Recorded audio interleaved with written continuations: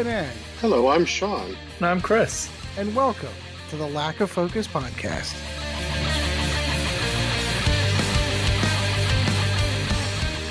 Hello, everyone, and welcome to Lack of Focus. I am your host tonight, Sean.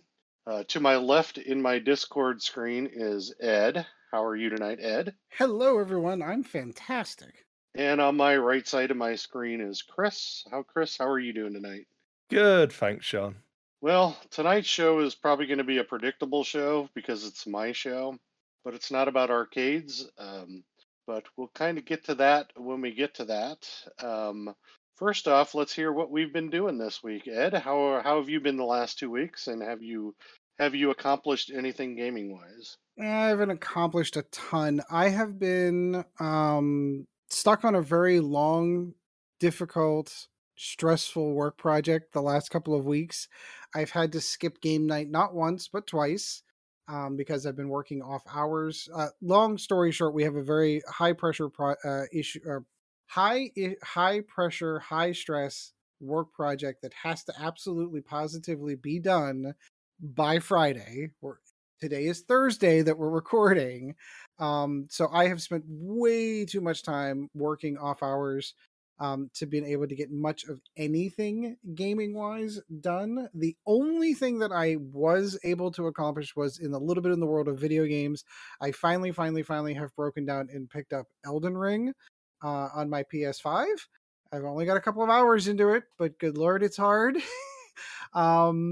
It's an interesting game. I've never played a Souls game before, so it wasn't kind of what I was expecting in the fact that I thought that there would be, hey, you need to go to this town, you need to go talk to this person, and it's open world so much in the fact that it doesn't tell you anything. So I feel like basically a murder hobo just walking around going, here, I'm going to kill this guy, and I'm going to kill this guy, and oh boy, I can't kill that guy, and then die, and then go, okay, I'm not going to go kill that guy, I'm going to go do this. So I know that there is story and plot behind it, I just haven't discovered it yet, so the most part I'm just running around just killing things right now and having fun doing that at the moment. The game looks gorgeous on the PS5, it really does. It's a lot of fun, I've been enjoying it. It is getting a little bit difficult, but that's pretty much about it. Like, I've not had a ton of free time to do much. I had intentions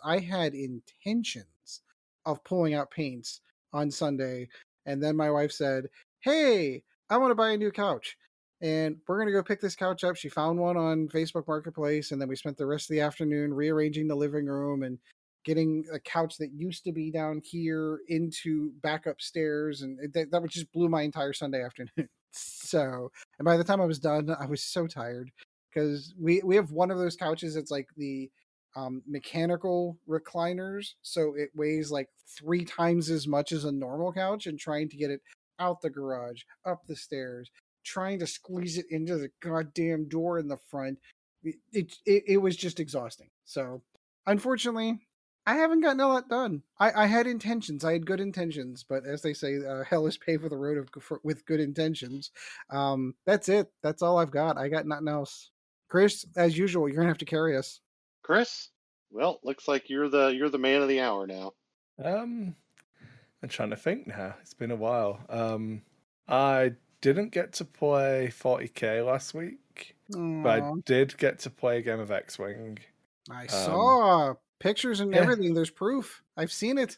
Yeah, I played. I think I just ran my Vader squadron with 3 TIE fighters and Countess Ryad. And this time, my plan of just soaking up torpedo attacks was fine. I felt really bad because in the pre-game, I was like, oh, I don't know if you want to waste proton torpedoes killing 2-point TIE fighters. And then, so he shot, in one round, he shot 3 protons, all into Countess Ryad, and she took 1 shield damage. Ooh, and I was like, ooh, that feels good. I feel bad. It feels bad for my opponent. It feels bad for your opponent. It feels good for you. He had Anakin in the Y-Wing, and just he rolled 3 blanks and a focus. Couldn't spend a lock because he needed to keep the lock to pass it to the next ship in the chain, because it was a synchronized console list. So it just kind of didn't work out for him. And then after that, I just got bullied around a little bit. I played a couple of games of Star Wars Legion with my Shadow Collective. Ooh, there's a game I've not heard from recently. Yeah, it's been going good. I'm excited to actually get them to a table, but I need to finish redoing this Nurgle Demon Army. Or, well, this Magafkin of Nurgle / Nurgle Demon Army. But yeah, I played an 800-point game, which is a standard size game. Which was just my normal list that I kind of like at the minute, which is very counter meta, or it's not a counter to the meta. It is off meta, I suppose is a correct descriptor, because it's only 7 activations, and in Legion that's supposed to be suicidal. But I've just been focusing really heavily in the early rounds and reducing my opponent's activations, because my list hits really, really hard. So I start off 2 activations down in general, but then by turn 3, I've generally got at least 1 activation advantage because I've just killed a lot of your stuff. But it does make it difficult to try and do that whilst also focusing on the missions. So it's a good balancing act. And then I learned my lesson. I played one of the scenarios from our OP kits for Legion. I played Dynamic Exit, I think it's called. I was running Darth Maul in like a 500-point list, so he's like came out at 199 points after I'd done everything in my 500-point list. Aww.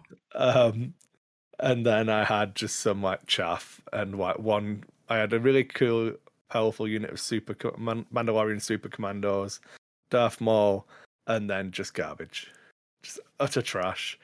But I was playing against Vader, a unit of Royal Guard, and 2 units of Stormtroopers, and I didn't focus Vader early enough, and then in one round Vader just like picked up a squad of my Stormtroopers, slammed them into a ground.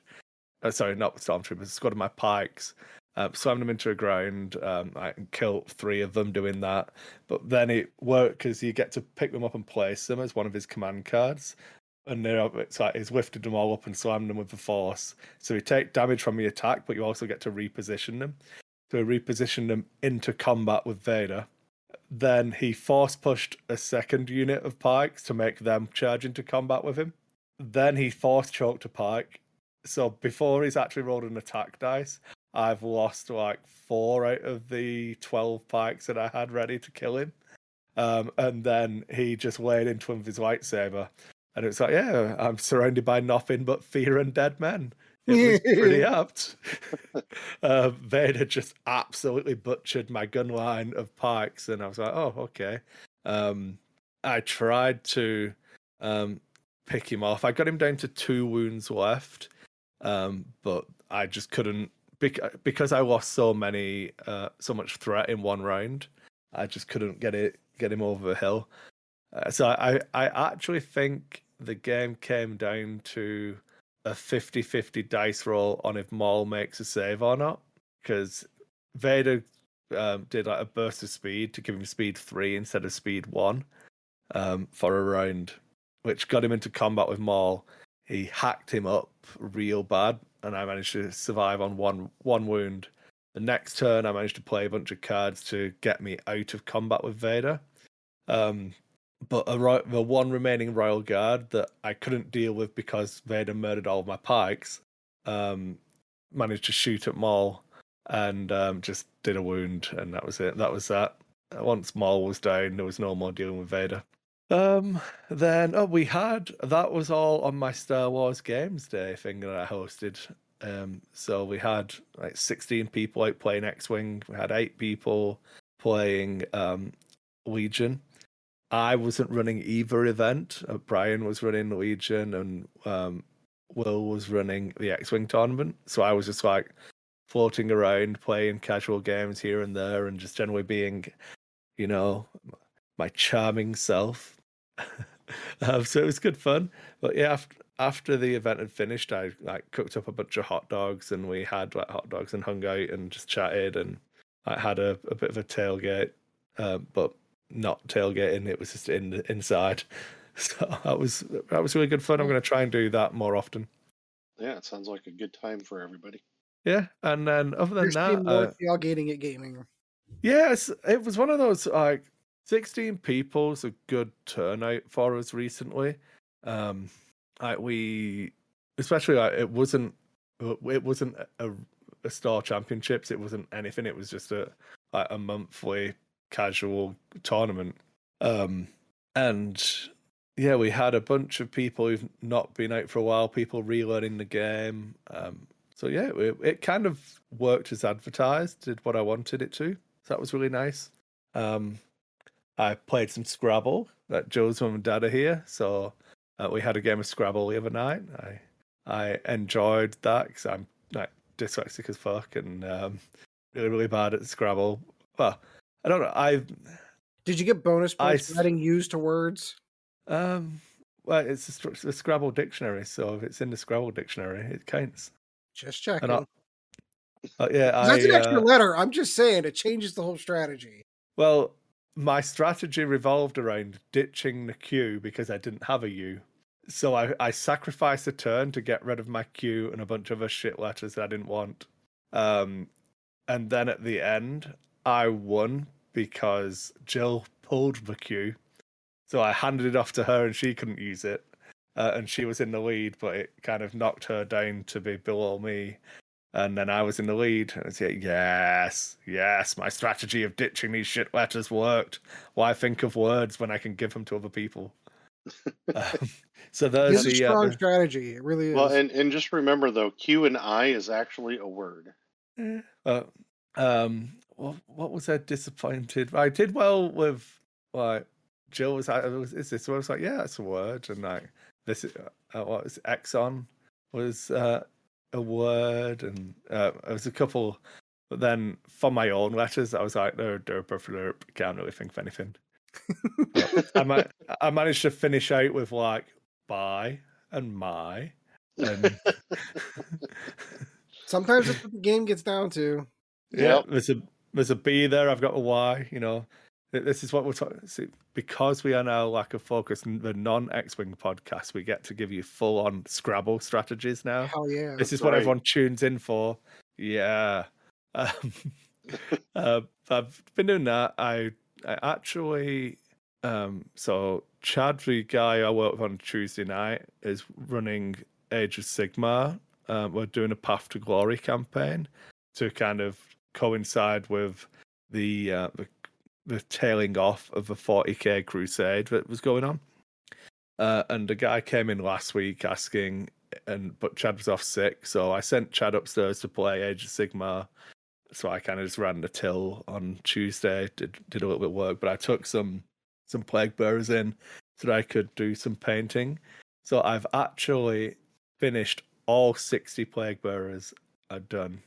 I've got the last ones. I'm not taking a picture of them yet because the last layer of water effect is currently drying, and that's on the last 10 that I had to actually paint.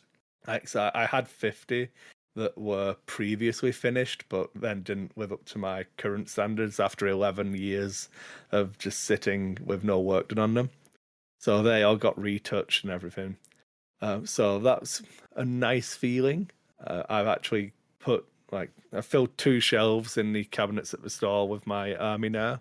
So I kind of have more than enough to play the 25 to 50 points that we're playing for Crusade for 40k.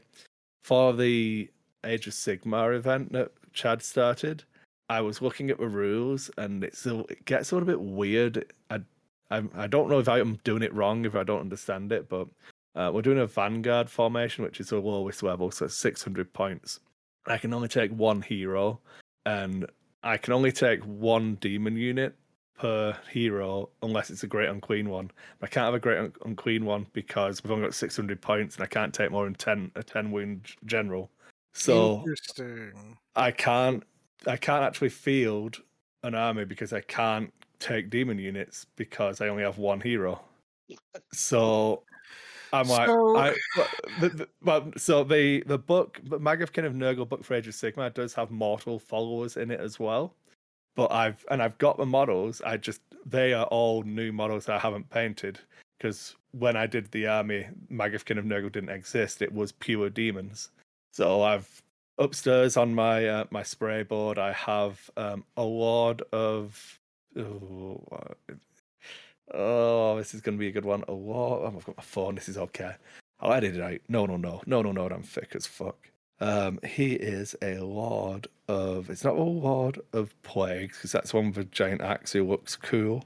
He is a Lord of Blights. Obviously it was a lot of Blights. I don't know why you were all doubting me. I never doubted you for a moment. So he's got his cool like fly shield. I'll find the model and post it in the Discord. But I think he looks pretty cool. But he gives my Blight Knights, who are the human Nurgle followers, it gives them a ranged attack, and like they effectively have Blight grenades, but in fantasy. And the number of attacks is 1 attack per model in the enemy unit. So yeah, I'll take that. Heck yeah. So you might want to double check your codex. I know for the way that they write 40k codexes, they may write it differently for Age of Sigmar, I get. But the way that the 40k codexes are written, if you take a specific unit, like certain units, you can take other units that would be. No, this is a specific restriction on doing a path to glory. Which, if you think about what a path to glory is, it kind of makes sense because a demon can't become more exalted in the eyes of its god because it's already achieved demonhood. And it's fine. I had plans to do. I already own these models. It's not like I had to go out and buy them to be able to play. It's just because I was coming at it from redesigning an old army first, because it was less work. I'm now like, oh man, we want to start playing this week, and I've spent the last 2 weeks painting stuff that just the wrong things. Well, but I'm sure that they wouldn't like have designed the army so that you couldn't functionally play it at smaller point values. You can. It's just I wouldn't like so. And maybe I'm missing the word, and it was very late. And I was trying to watch Andor, and I don't really. This is my first experience of trying to figure out a path to glory. But it's like the benefit the demon units get is they can't be injured. You summon them out of a warp, they fight for you, then they go away, and so they're not on your army roster. So maybe if I add them to my roster, I can, and that, maybe that's an optional thing, and I'm just getting myself confused, but. Again, I don't really mind. These are cool models that I had anyway. Yeah, like I said, I've never played Age of Sigmar, not one lick, so I couldn't honestly tell you the right answer to that one. Yeah, so I'm just sharing the models in the Discord now. So that's my general. These are not my paint jobs, obviously. This is stock stuff. So this is what I had to do. Some big Nurgle, demony people. Oh yeah. But I really like the shield on the general. That'll be good fun to do. So I undercut. I didn't. Very rarely do I not fully assemble my models before I paint them. But for this guy, because the shield's so big and chunky, I've kind of left that and I've undercoated that black so I can do a really deep, rich tone on it. And then the actual model I've done in white so I can do just contrast paints on it. No, those are good. Yeah, it should be fun. I'm excited. But yeah, that's it. That's all I've done.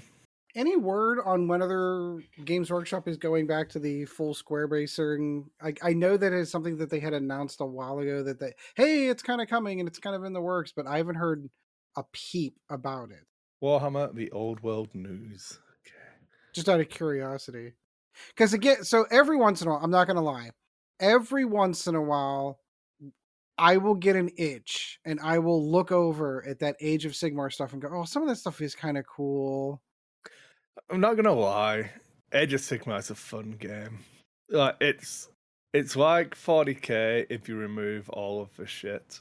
Like it's not. I don't think it's as deep as 40k. Maybe I'm doing it a massive injustice, but from the surface level, because again, I'm only re-exposing myself to these mainline GW games at the moment, so I don't know that my takes are necessarily 100%, take that to a bank kind of takes yet. But yeah, for me, I really enjoyed it.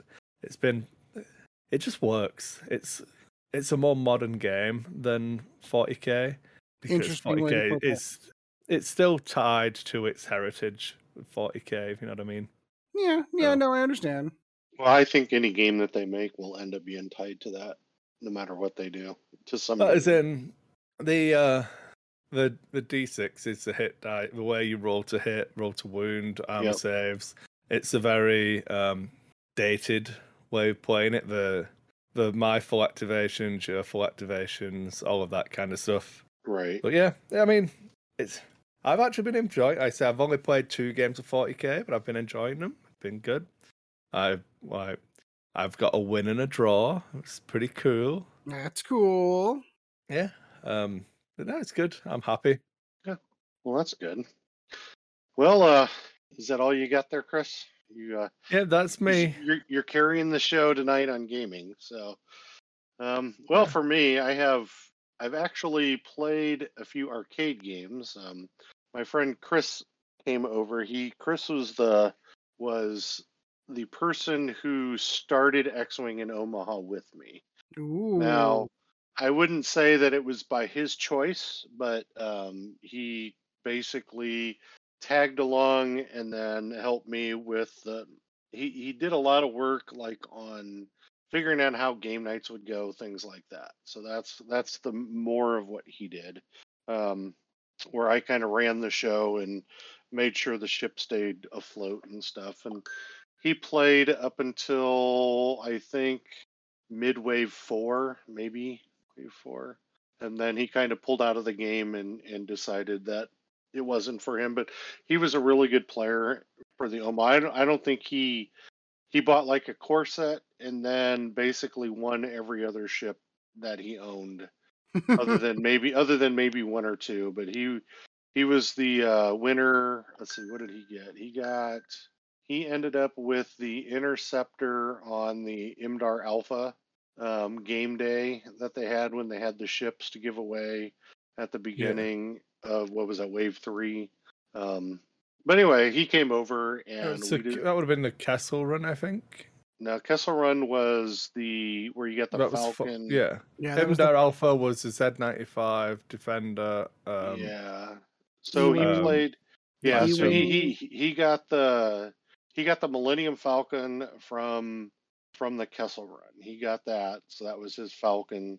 And then like during tournaments and store events and stuff, we gave away prizes and he basically won like all of his TIE fighters and stuff out of the TIE fighter packs we gave away. And That's pretty damn impressive.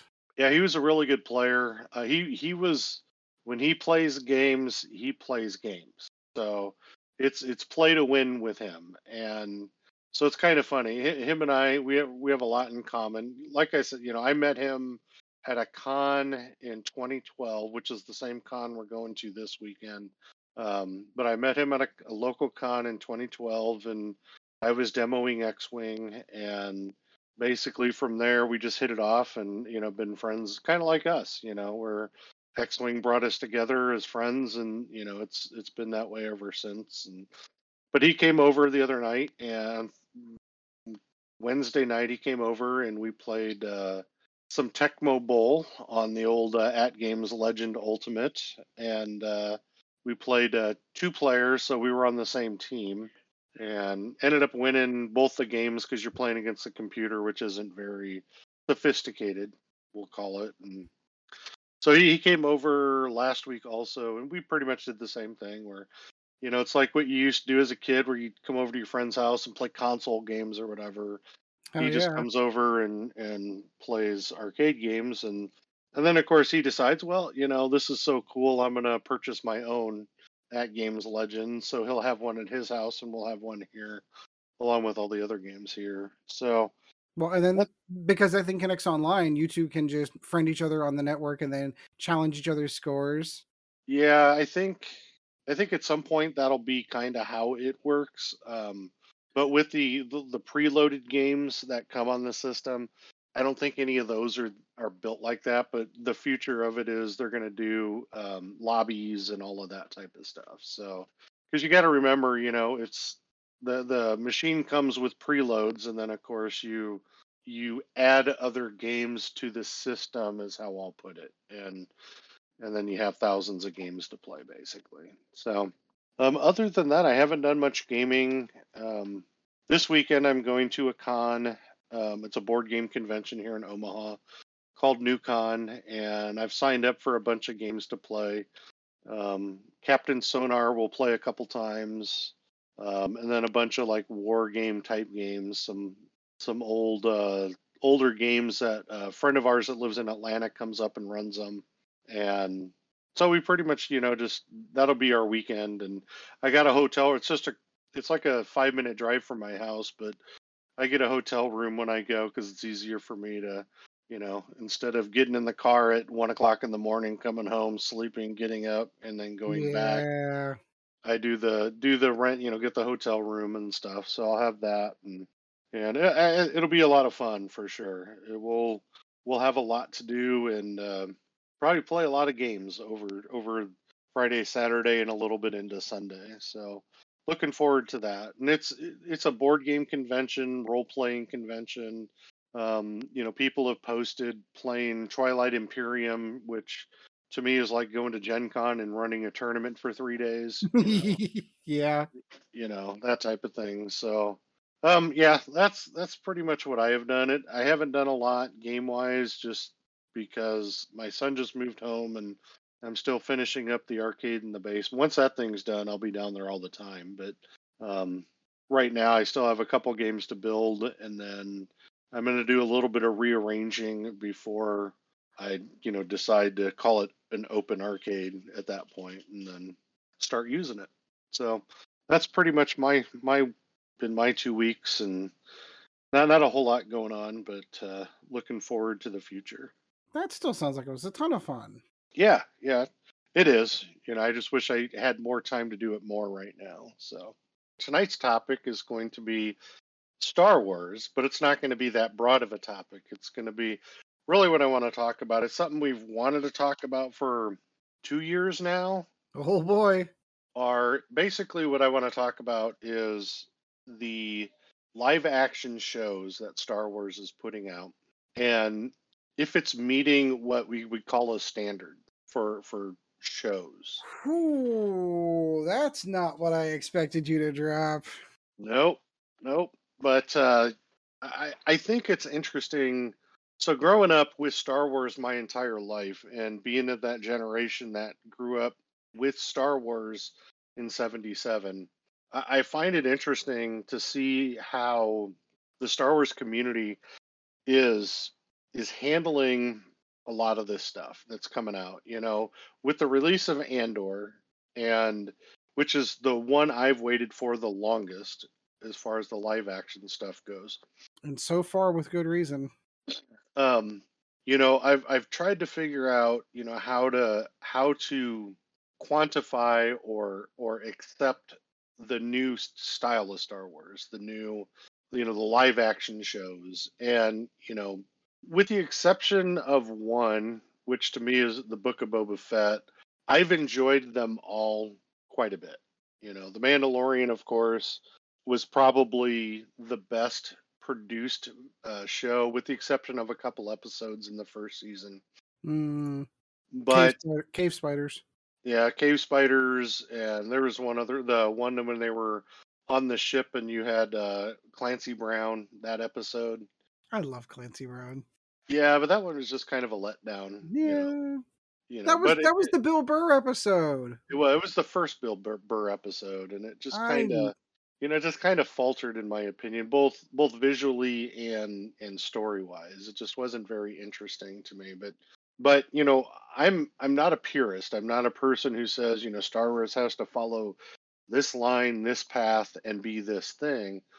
I'm much more open minded with it, and I look at, so the Mandalorian, the Book of Boba Fett, um, the Obi-Wan series, which was an interesting series to me, because where they failed in Boba Fett, I think they at least did okay in Obi-Wan. Where they had a story arc and they followed it with that character for the most part. Yeah, introduced a lot of characters, which I know pissed a lot of people off, but for me, to me, it was still pretty linear. in its path, and bringing a young Leia in, kind of interest. That's to me, that's an interesting chance to take because you have a potential continuity issue if you go back to the original Star Wars story. Kinda. But books can bring all that into line, or other shows can bring all that into line. And then, of course, you have what, Ahsoka coming up? Is that Yep. the Oh next boy, one? I can't wait for that one. And I'm not really talking about the cartoons, the animated ones. Those Sure, aren't the ones sure. I'm talking about here. Even though I think animation today is almost as, almost live action, with everything. Yeah, but you're specifically restricting the context of this specific conversation to live action film Yep. or TV. Right. And you could I think it's hard to do because Rebels has a huge impact and Clone Wars has a huge impact Sure on a lot of does. the stories. But to me, it's like, the live action is the closest thing that comes to the movies. It's real actors doing real things. Um, you know, One of the things I want to talk about real quick with Andor, and there are spoilers, so I hate to say it, but we are going to talk and we're going to bring things up in the show. But the one thing I appreciate about Andor is the practical sets, using Yes. practical effects and practical sets, where Obi-Wan, I think, did a decent job with that. There was some, I'm not sure, I don't totally remember everything in Book of Boba Fett, but I think weren't they still in the volume for a lot of that one? Or were they on practical sets for book? I Chris, I think that. think Sorry, I feel like Andor is the first one that specifically is marketed as not using volume as much, or Gotcha. if at all, actually. So yeah. And it shows, when with the Mandalorian, I think the Mandalorian would have had a hard time catching ground if they don't put the baby in it. That's just my opinion. I think it would have worked without the baby, but you look at season 3, at the end of season 2, Luke gets the baby and starts training the baby, and pretty much I think we know in season 3 he has the baby back. yeah, So we know that because we saw that in Boba Fett. yeah, yeah. So what would that be considered a whatever it is, dos ex machina, having the baby in there and kind of forcing that in?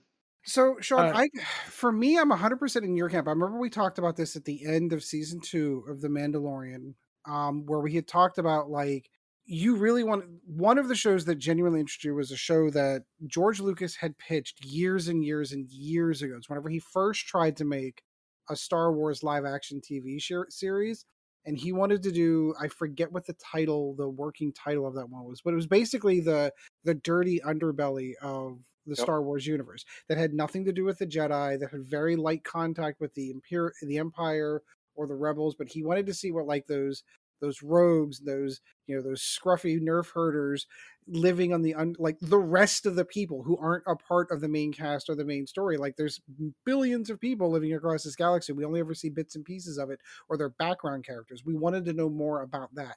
That's what I was genuinely looking forward to. I think the Mandalorian light touched on that.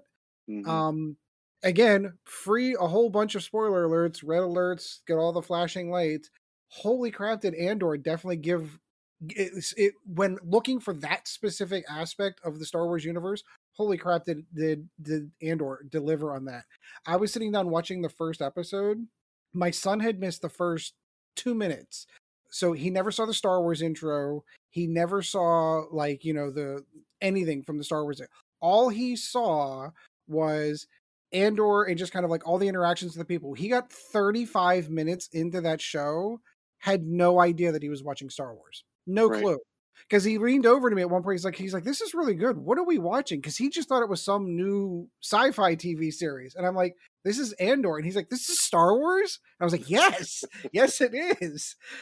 But I think what's interesting to me is so right now, because I've only gone through it once, and I hate waiting. God, this is what's going to kill me is I have to wait for episodes. So I'm going to watch this and I'm going to wait for episodes, and it's going to drive me nuts just because I'm always late to shows. So whenever I'm on top of something, really I would just wish that they just did the Netflix thing and just dropped it all at once.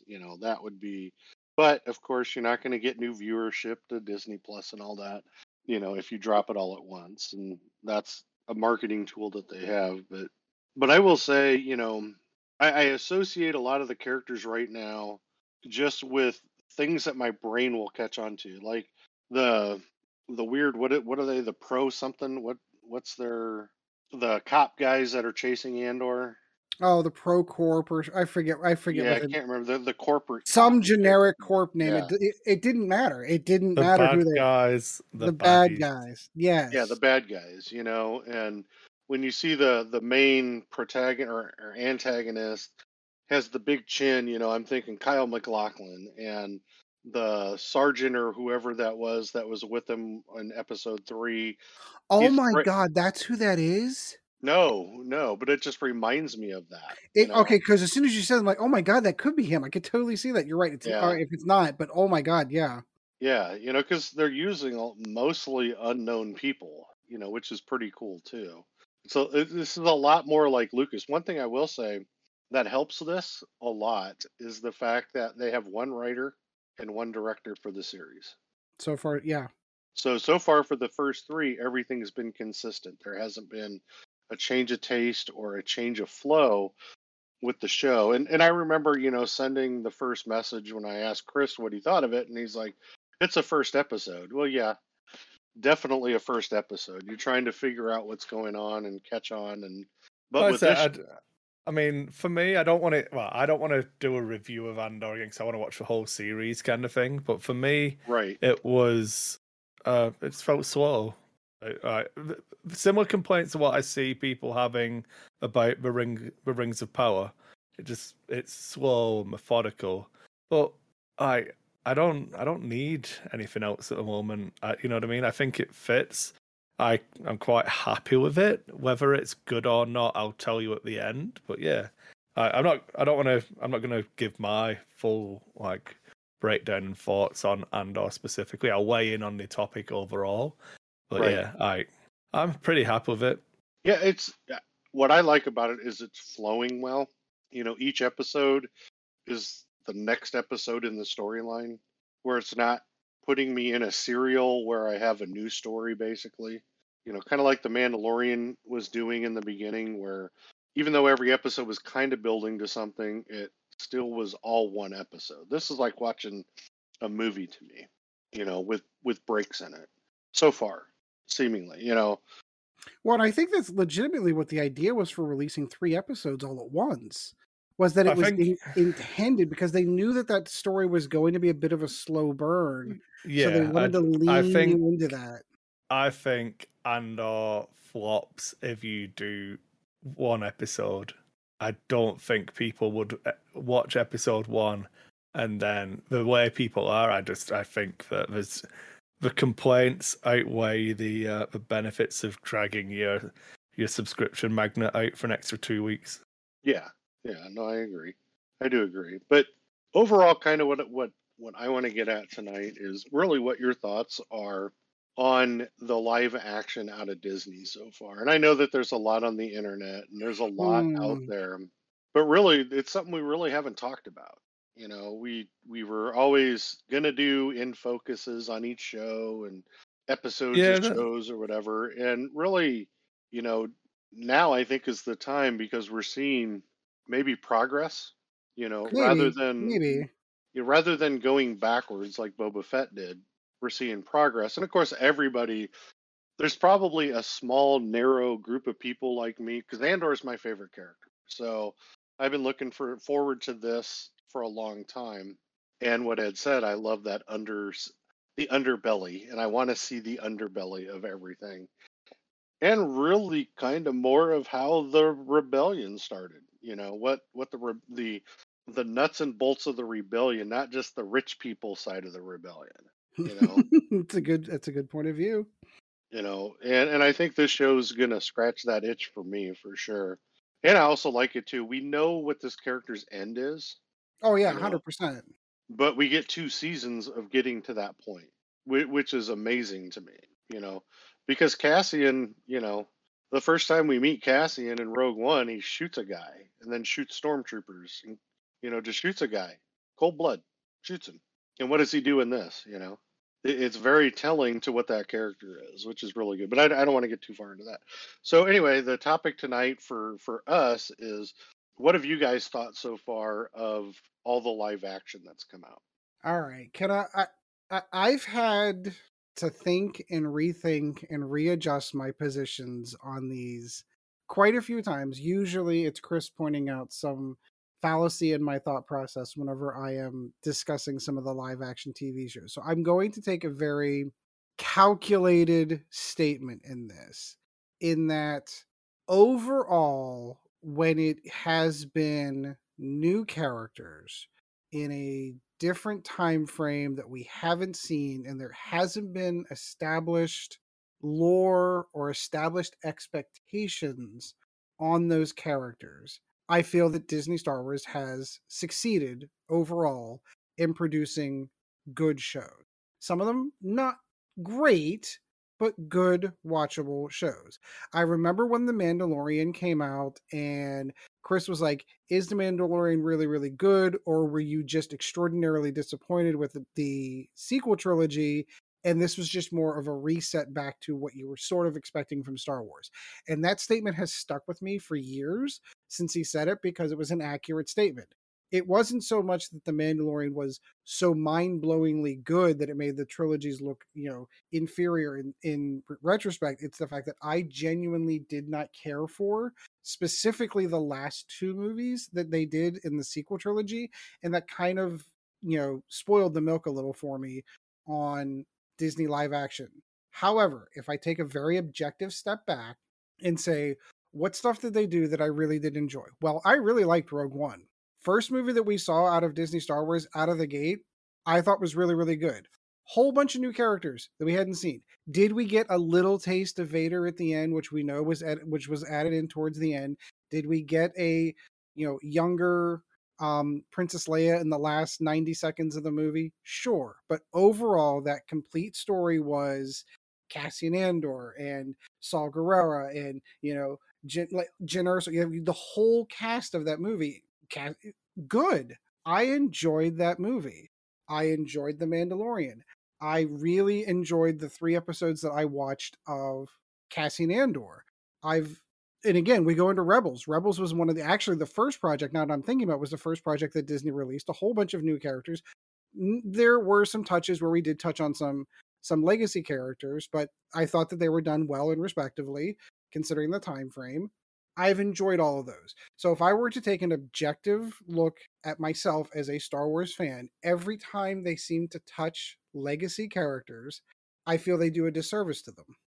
Which is why I think I made the point a couple of weeks ago whenever we talked about them briefly or something else, was that I really genuinely feel that Disney would be much, much better off focusing in a different time frame on different characters that didn't touch the original characters, because every time they do, they disappoint. They disappoint someone somewhere along the lines. Either, and like I said, true or false, depending on how you look at it, they can either take legacy characters and knock them down several pegs to make other characters look better or feel stronger or whatever, for whatever reason. Some people take that perspective of, well, Rey had to beat Luke Skywalker in a lightsaber battle because we needed her character to be better than Luke. I don't know that I agree with that was the intent. I can see someone's perspective for them taking that thought process, taking away from that. So for me, I would much rather see stuff like Andor. I would much rather see stuff like The Mandalorian. I would much rather, like even the Ahsoka one. Like, again, if we're limiting this to the live action, we only got to see a little bit of her with Rosario Dawson playing her in The Mandalorian. I'm really kind of curious to see where that series goes and what it does. It's going to touch on a lot of the Rebel stuff, which for me, I really enjoyed. I think that's where that success will come from, because you're not drawing back to the original trilogy, or really the Skywalker legacy. Agreed. Yeah, like I think legitimately that's where they fail. I think that is the one area where there is a lot of levels of expectation on those characters. There's a lot of legacy nerds like myself that wanted to see Luke Skywalker the way that he appeared in The Mandalorian season 2, and not the way that he appeared in The Last Jedi, for example. Like that was the Luke that we wanted to see, not the one that we got. So, and again, like I almost criticize, I kind of sort of semi criticize, and take note, I did not put the Book of Boba Fett in my stuff of stuff that I genuinely enjoyed, because I feel that was another legacy character that they touched on that for some people were extraordinarily disappointed in, and they added more Luke, and they took away the one thing that I really enjoyed about the Mandalorian season 2, which was, and now Baby Yoda is gone from the TV show. Now it's just going to be the Mandalorian. Now it's going to be all the stuff that's going on there. Like, it was great to kick off the series with Baby Yoda. We got everyone excited for it. Now we're going to rotate that character out and then just focus on the Mandalorian and Din Djarin. But we'll see where they go with that. We'll see what the adjustment is to it. So that is my very guarded, very trying to be objective, looking at myself as a Star Wars fan statement on Disney live action as it stands right now. And that's a fair assessment. Chris, how about you? I feel like I'm gonna be the most shocking from this, but the more Star Wars I watch, the less I care. Yeah. And that isn't that I don't like Star Wars anymore. It isn't that the shows aren't entertaining. I just maybe it's overexposure. Maybe it's I don't find myself disappointed in them in the same way that Ed has mentioned he has been a couple of times. I've got bits and like choices that I've not been a fan of, but nothing that's overpowered me. Like, I don't know if it's just the point of my life that I'm at now that, like, yeah, I don't know. I've just tidied up, but I just spent the last 2 days. We've had all of my Lego Star Wars out. We've been playing Lego Star Wars, and we've been watching Lego Star Wars in the background while we're playing, and just having fun with Evie, exposing her to like little bits and pieces of Star Wars. But I don't know that I care enough about it to have a strong reaction anymore. I feel like, and I definitely don't think it's Disney or the shows. I think it's the fan base. I think I'm just tired of it all. Like, I miss a time where, like, oh, you didn't like the prequel trilogy. All right, okay. Attack of the Clones is a pretty bad movie, isn't it? Yeah, we all agree. Cool. We didn't really like that one. That could have been better. Cool. Yeah. Like, I think they focus on Phantom Menace a lot more and how boring and the sand. Attack of the Clones is where the sand joke comes from. Yeah. Well, no, as in like Attack of the Clones is the weakest of all of them because like there's Agreed. a lot in Phantom Menace, and like maybe, but this is a conversation that would have happened that, you know, it would have been respectful. Sure, because Lucas was behind it, and it's really difficult to kind of be like, well, I don't even think it's that, Ed. I honestly just think it's the internet. Yeah, that's what I was just going to say. I think that the exposure is so heavy now.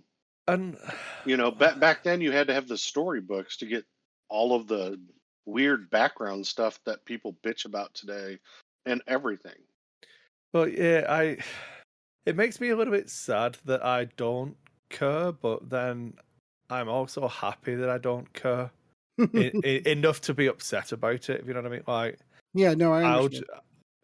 What was the I can't even think. Oh, but maybe it was the Lord of the Rings stuff. I'm more focused on in my head on this particular point.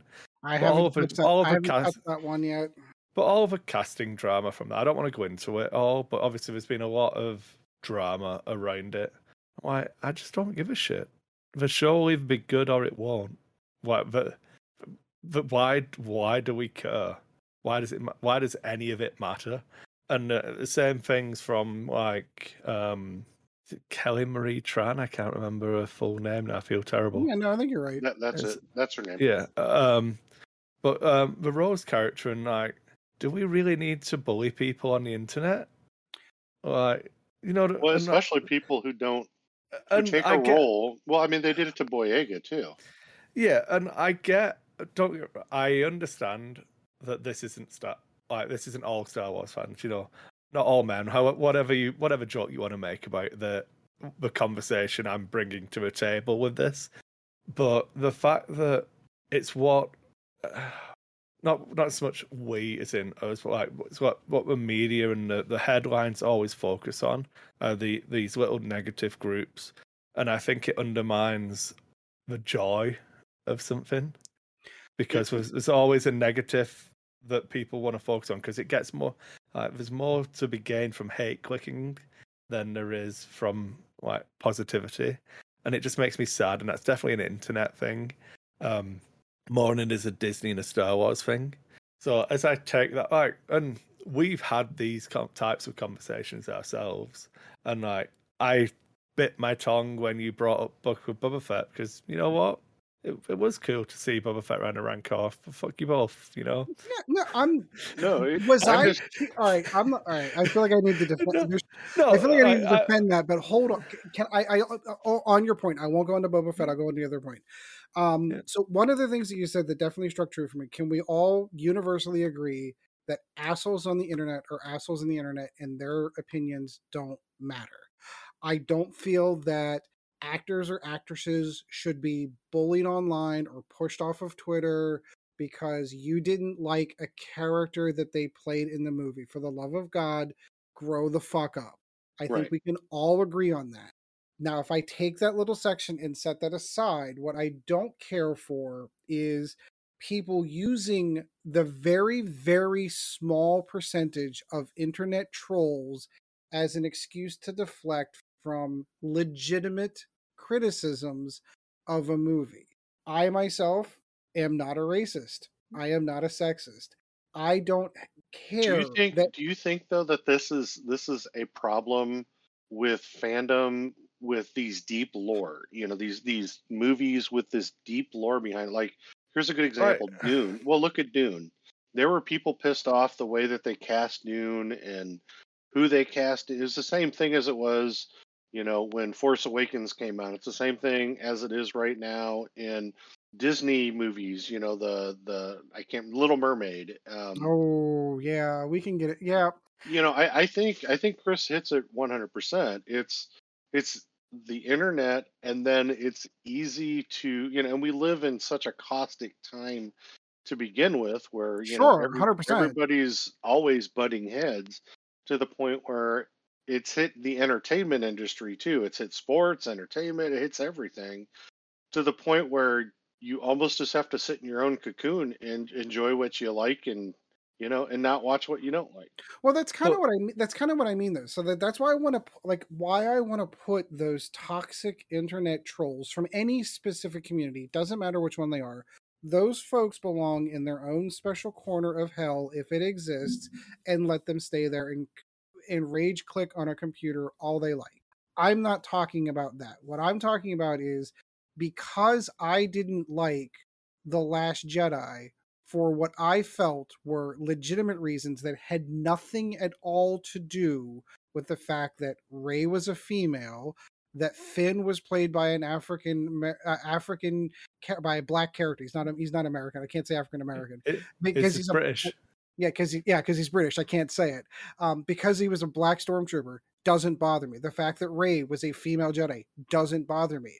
The fact that, you know, Kellyanne Tran was an Asian actor in a movie doesn't bother me, and female doesn't bother me. The fact that the story in my mind was shit, it destroyed a character that I grew up idolizing as a child, and the story doesn't make any sense and doesn't follow through with established lore prior to that. That's the stuff that I have, but I don't feel that it's justified to take my legitimate criticisms that have nothing to do with the hate corner that we put over there. I want to. I don't get to get put into that group. I don't get to be put into that group. You guys have bounced, so I need to jump in. Sorry, but sure.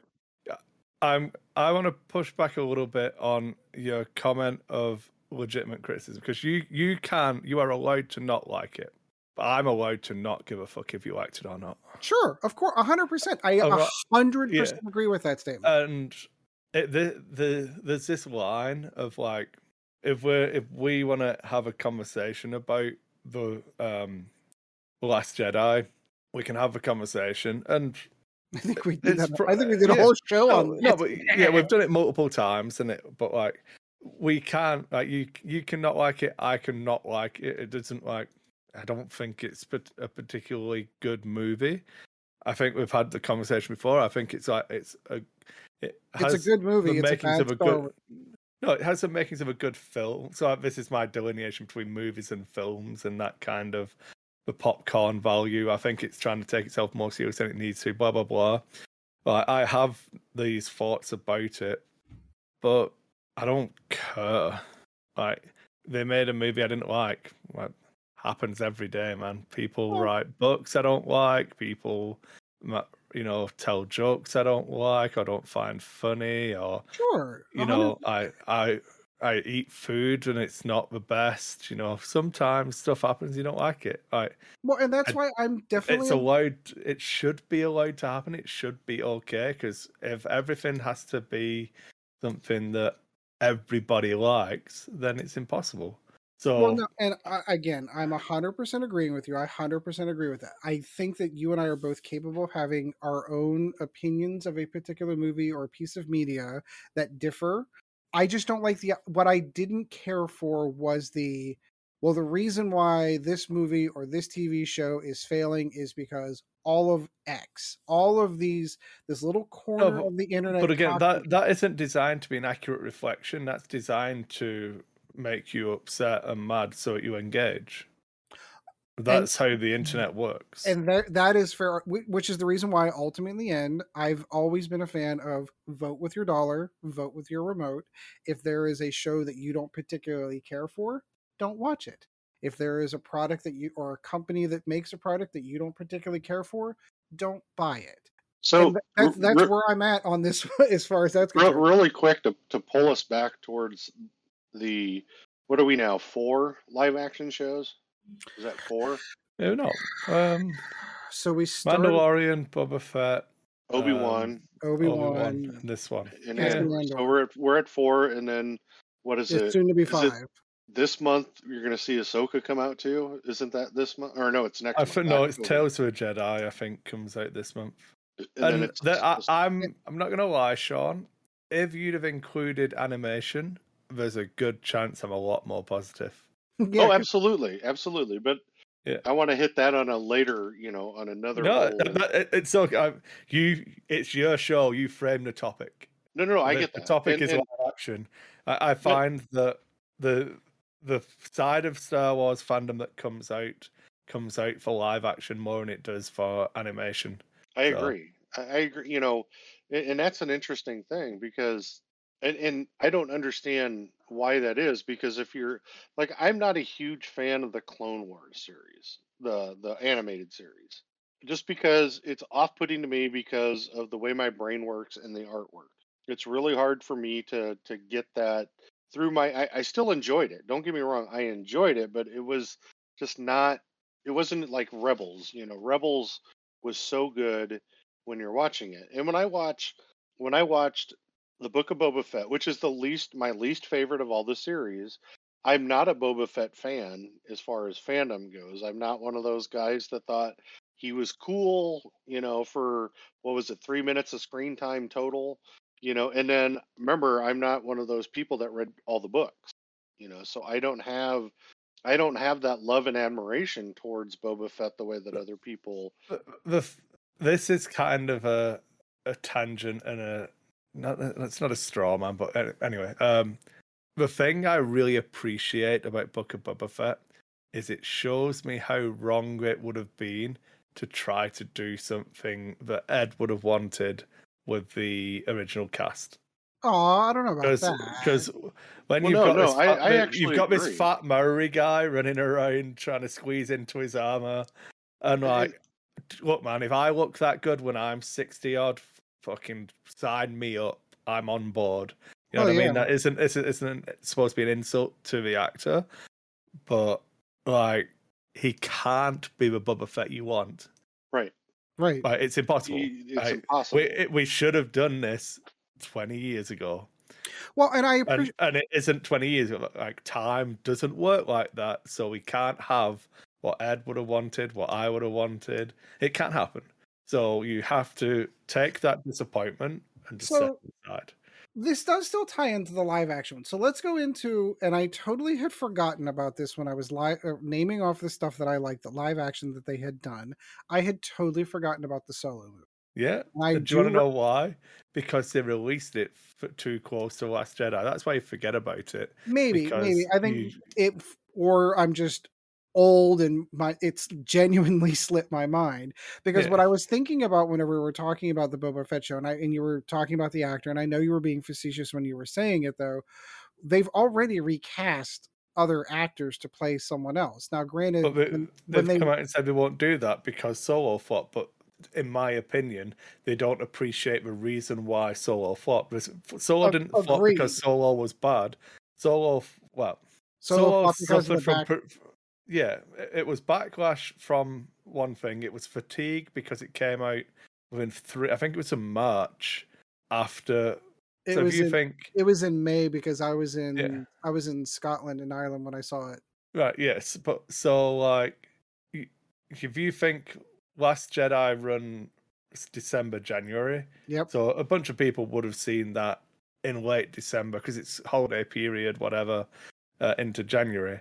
Then you hit them with Solo, which was mad with production like issues all the way through, is definitely a movie that struggles with its tone because of the direction changes and how it's all chopped together. There is a good fun core to the Solo that would have made it an entertaining movie had they released it in December. If Solo comes out in December, I don't think we are where we are now. No, that's my firm belief. They can talk about Solo flopping, but they engineered the situation that made it next to impossible for the movie to succeed because of what, the whole package was fucked. Yeah, the direction they decided to take with Last Jedi left a sour taste in everyone's mouth, not to mention, like you said, the fatigue time in between.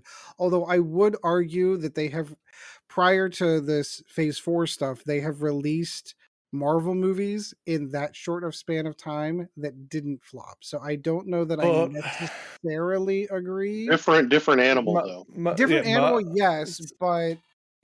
I understand the comparison. The Venn diagram between Marvel fans and Star Wars fans, it's almost circular. It's not even. I do not disagree, but I agree with you, Sean. But I think Ed's point is off the mark. So I think that Marvel works because I can dump a Captain America story and move on to a Spider-Man story. Right. You're not like that. That's like saying you did like Avengers Endgame and then 4 weeks later did, you know what I mean? Like, oh yeah, okay, all right. If we want to draw that specific comparison, then I would retract my previous statement. I do think this, and to add to what Chris is saying, I also think it shows that when you have a plan, it helps. Yeah. It's like, I don't know if you've ever read the Incarnations of Immortality series. It's 7 books written by Pierce Anthony, and then there was later an 8th one. And it's about the minor incarnations, and I'm not going to go deep into it. But if you ever read book 1, so you start with book 1, which is about the incarnation of death, and you get to the last one, which is about Satan, all of it wraps together. Everything. It's all intertwined. So the story that you read in book 1 matters in book 7. It's perfectly done. Sort of like how Michael J. Straczynski did Babylon 5, and you had scenes that appeared in season 1 that became important in season 3. Correct. That later had payoffs in season 4 because it was all written with a plan from beginning to end.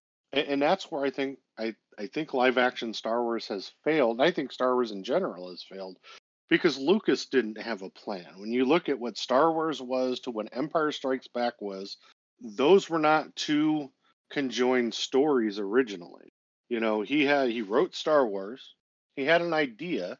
He created another storyline that was written by another author as a backup plan if the movie failed, so that he could have a book to make a movie about.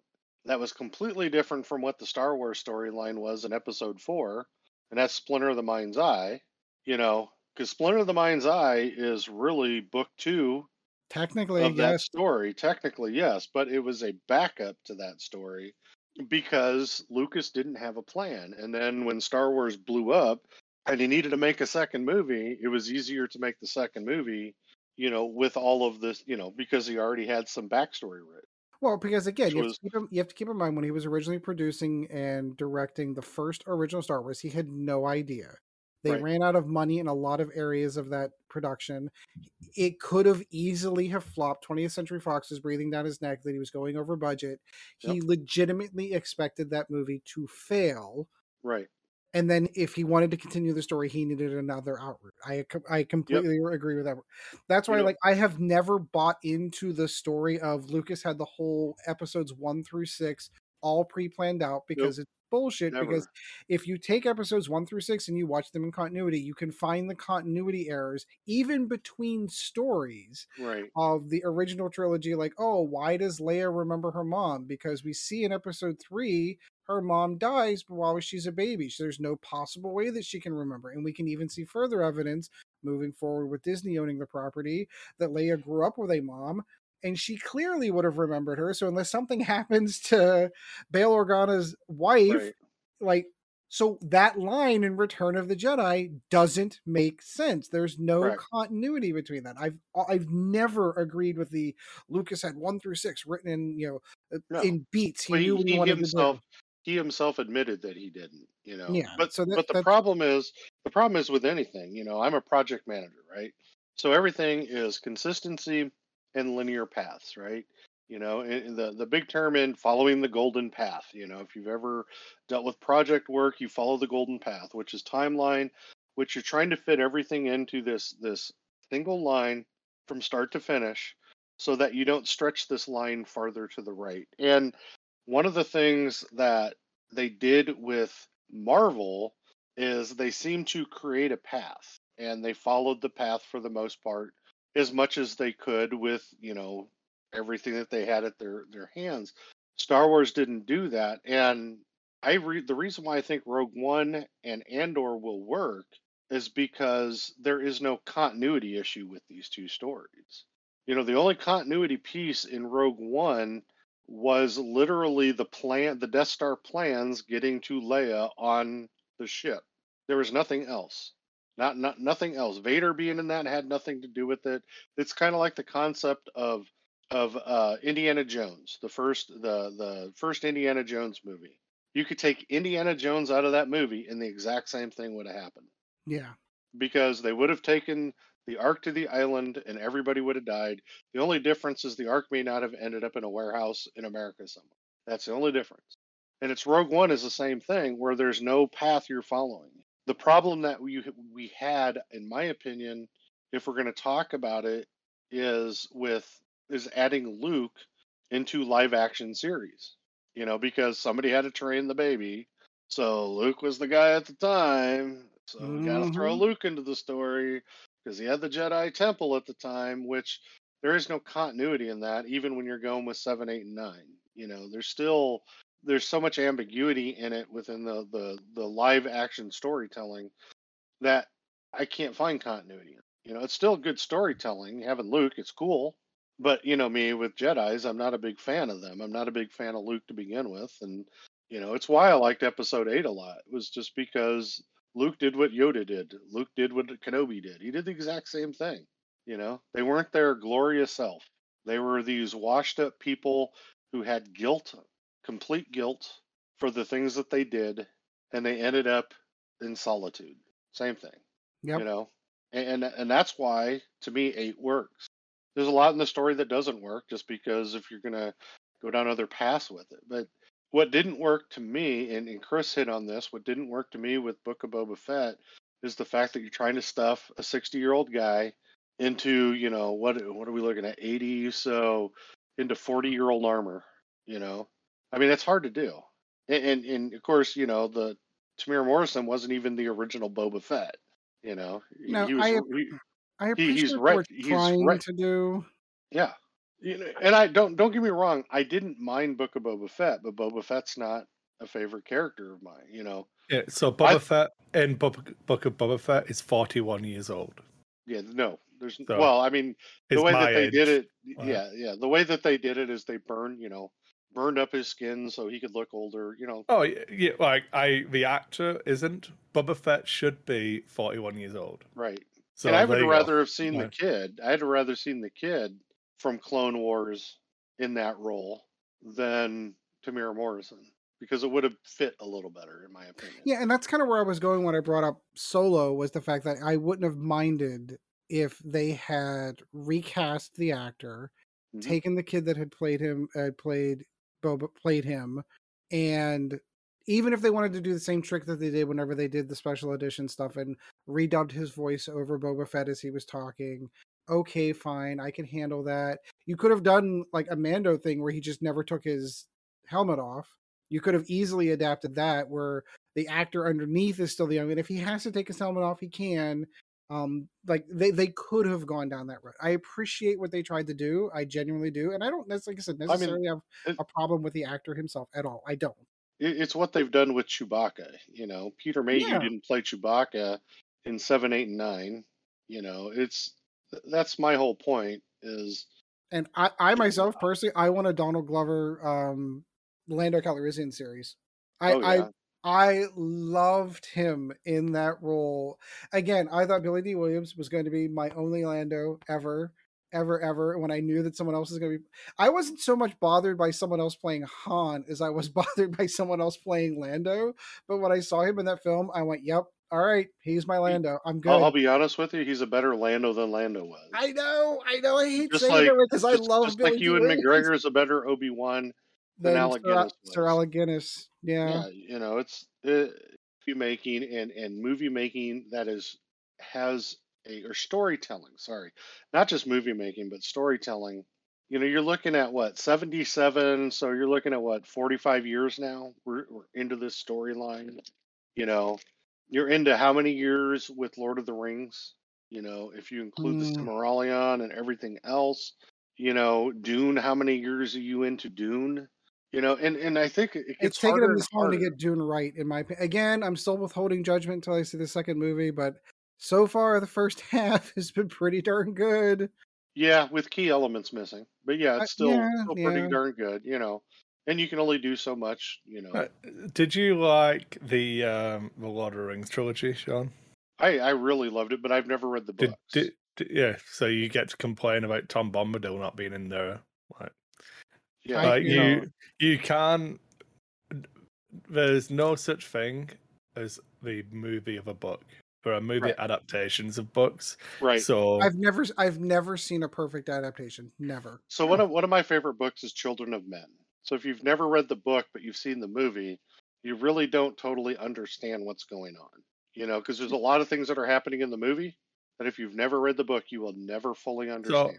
I think The Lost World is a better book than Jurassic Park. Oh God, yes. I'm trying to think. So is that was that the second Jurassic Park book? Yeah, I think there's only 2 Jurassic Park books. By Michael Crichton, yeah. There's only 2. Yeah. And I was just trying to figure out if there was a third or not because I personally I read the Crichton original years book ago. was better than the movie. Yeah, like the Lost World is one of my favorite novels. I really enjoy it. I must have read that like 7 or 8 times. And I actually read, not audibled, actually read. I'm so happy to hear that I'm not the only one. I just legitimately had this conversation with someone at work the other day where I have read Alan Dean Foster's Alien probably about 30 times. I remember getting that book. All right. We'll take a step down Ed's memory lane here for a moment. When I was young, my grandmother used to go to a lot of yard sales and flea markets. And during the winter, she would do this indoor flea market. And I would go with her, help her set up her table, and take us down. But that also meant like 8 hours almost of sitting there with nothing to do. So I would roam around, find a book, and pick one up. And I picked up an original hardback, which is right over there. Still have it. The original hardback edition of Alan Dean Foster's Alien, and I read the living shit out of that book.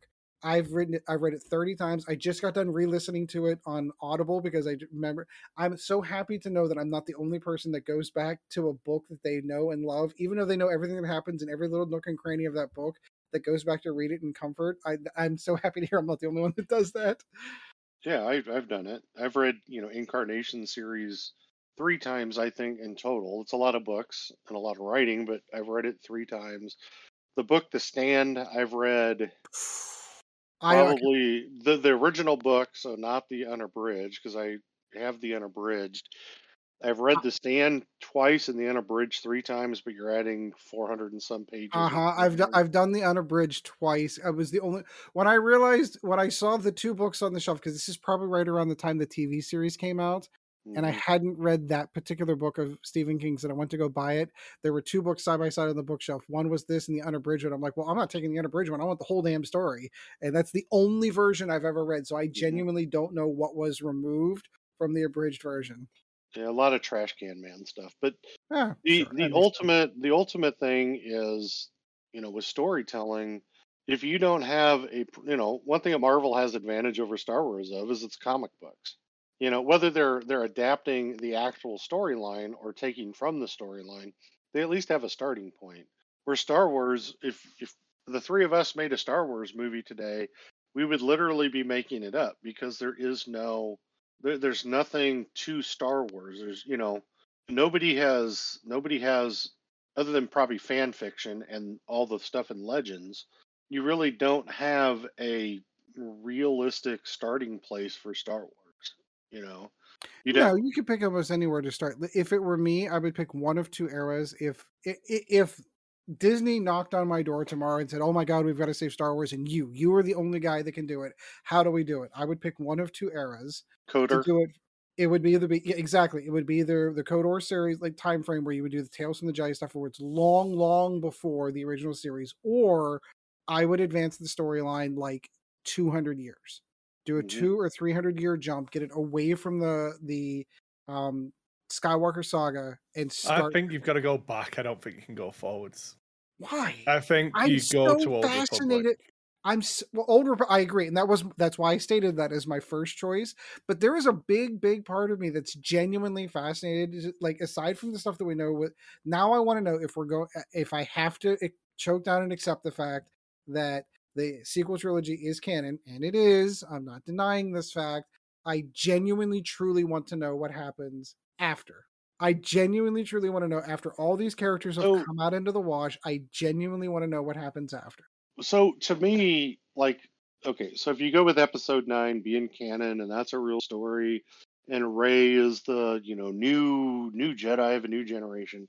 To me, I would rather see it like Lord of the Rings, where the elves are moving into the Undying Land, where Hmm. where you don't have, number one, I'm anti Jedi to begin with, Oh but no, I know.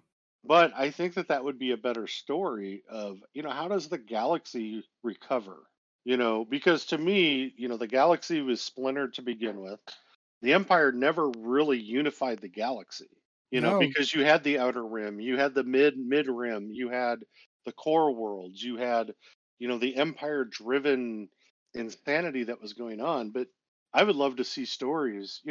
Number one, why do I love Andor so much? Because I could actually tell that story in a role playing game. Yes. Truthfully, I could, 100%. 100%. because it's a role playing game story. Rogue One was a role playing game story. And a lot of what I do, like when I look at Lord of the Rings, it was one hell of a role playing campaign when you get down to it. When you look at Lord of the Rings, uh, Two Towers, and Return of the King, that's just like you had three gigantic adventures in a campaign. Hell And the yeah. culmination was destroying the ring, the ring. And to me, the best storytelling is when you can, because of course I love D&D and role playing games. If you can tell a story that I can fit into a role playing game setting, it's a great story. Not everybody's like that, but that's how I gauge it. That's how I gauge it. And growing up, I was in a, I was at the tail end of a 13-year D&D campaign that basically had the same characters the whole time. You know, and the culmination of that was to destroy a ring, which, I know where Jeff got it all. It was to destroy an artifact that was very powerful and use the only true evil god ever put together in D&D at any point in time, which was Tharsden. And and Tharsden came from one module in the Greyhawk universe. And that's just it. If you can tell me an epic story, Star Wars to me wasn't an epic story. It's just not. It's not an epic story. It's a story about a whiny fucking farm boy who has a little bit of skill behind him, who gets kind of push buttoned into learning something, but never really learns it. You know, he kind of half asses it. And then at the end, he wins the day out. What's the difference between him and Ray? At the end of the day, what is literally the difference between him and Ray? There isn't any, because they're both the same character. They're just written differently in a different sex. Because Luke had no clue that he had powers until he met Obi-Wan. Meets Obi-Wan. Obi-Wan kind of push buttons him on the Millennium Falcon a little bit, and then he dies. And then he does some grand thing that, you know, no farm kid should really have been able to do, which is blow up the Death Star. And then you go to the second movie, and he's told to go to Dagobah to see Yoda. And what does he do there? He gets a few weeks of fucking training.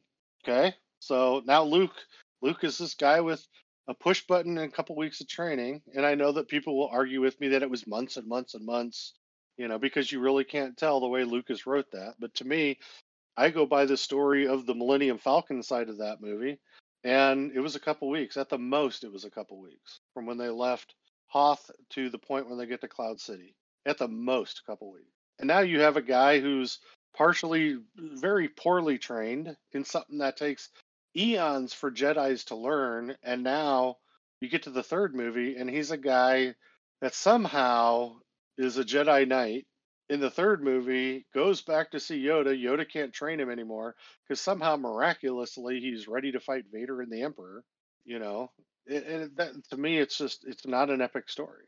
You know, yes, it's the hero's journey. I get that, but ultimately, when I look at it, to me, the story when Lucas did episodes 1, 2, and 3, what he should have done is episodes, you know, -1, 2, and 3, and really it's the story of Palpatine. When you get down to it, that entire storyline is the story of Palpatine at the end of the day.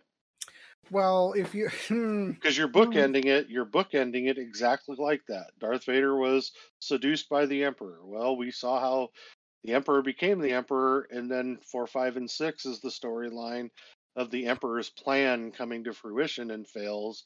And then 7, 8, and 9, if you go by how they did the movies, even though the I Emperor is not know, talked about, I it's know, still you're ending with the Emperor. So it's the I story of know. Sheev Palpatine more than it is Darth Vader, more than it is the Skywalker saga. It's literally the Palpatine saga at that point because of what they did. Hence my major issue with the last three movies. But you get why Luke I you get why Luke to me isn't that great of a character. He's not. Now your fascination with Luke, my guess is it comes from books that were written by authors that are now in legends of the great stories of what Luke did when he was a Jedi. and you and I are guilty of the same three books, I might add, that hmm started me down that path. Right. But when you get down to it, in existence, those books, when you're talking about movies and books, what Luke became isn't real in Star Wars. I know. When you talk about movies compared to books, you know, and that's why to me, if you're going to go ahead, it's more of elves moving to the Undying Lands, and you're stuck with humans and dwarves, you know, because the galaxy to me, what would the galaxy do? Well, if it were me writing it, really the galaxy would close itself off. People would become internal. They'd be, you know, they'd become, you know, xenophobic of other people after what the fuck the galaxy went through under the Emperor.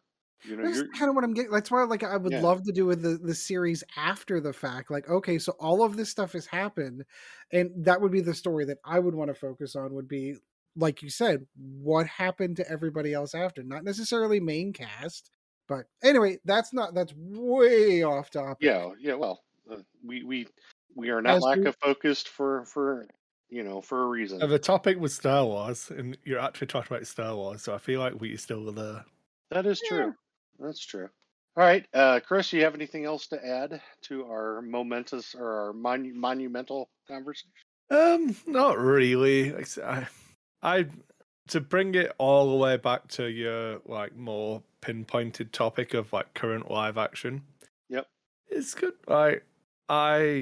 It's a part of me will always rather like when Ahsoka comes out, I'll wish it was animated Oh yeah. because like You could it's nothing do against more. Rosario Dawson, but Ahsoka was that character, and I'll Did you have that belief, and I'll just you. Can I ask you one question? So Yeah. does the change of voice, not just the That's what I actor, was going to say. The same thing. I but the was going to say change the of voice, exact same does thing. that affect your enjoyment?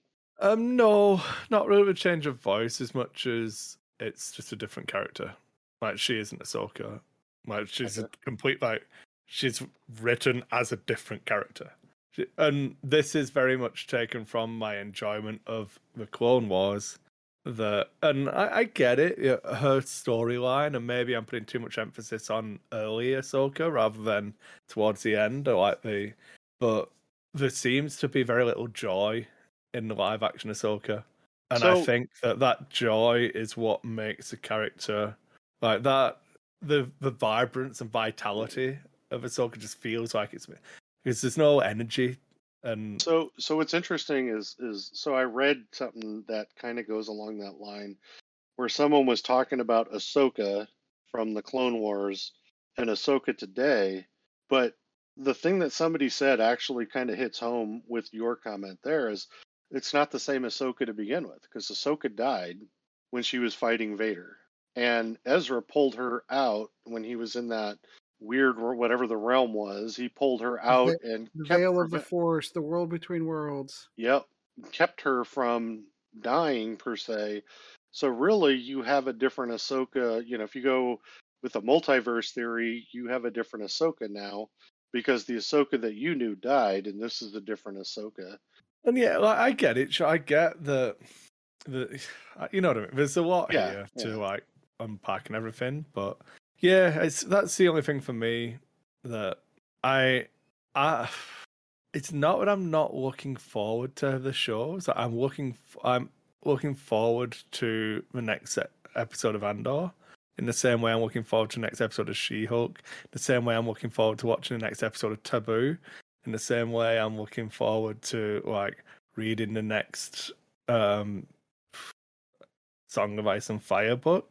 Like, I had to throw that one in there at the end. But, I'm sorry. Not that I'm but not saying House of the Dragon. I don't know if anyone's watching it. Good. no, I haven't seen any of House of Dragon.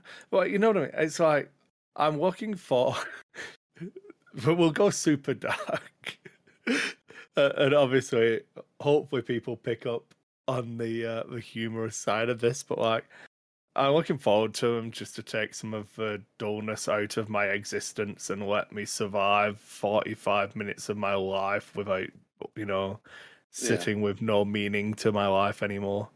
And one more 45-minute show and before the endless void can take me. But I'll finish watching this show, then I'll look forward to the sweet release of death. But like, you know what I mean? Yeah, no, I get it.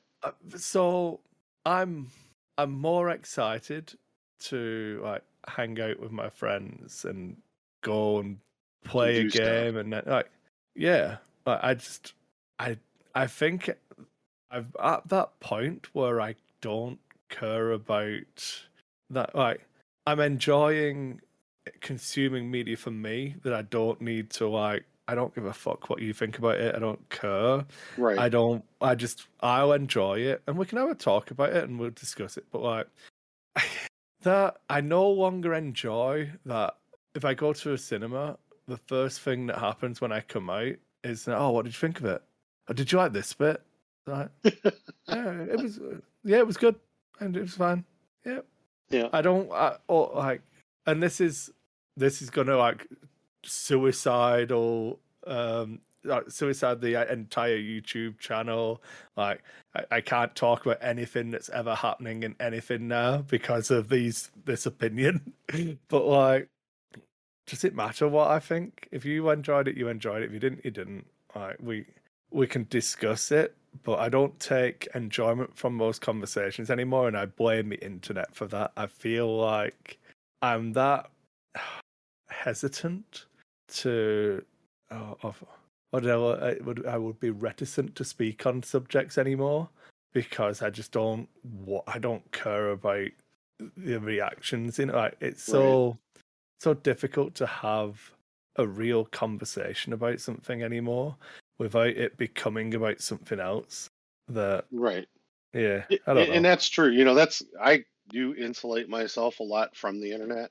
Like, Yeah, I've been doing the same. Like, I don't watch like, hey, here's the breakdown of this video. Here's why this show sucks. Like, legitimately, like I haven't touched. I'm waiting. I'm in Sean's camp. If I'm going to sit down, I am eventually going to sit down and watch the Rings of Power and formulate my own opinion. Just like I watched, what was Wheel of Time and formulated my own opinion.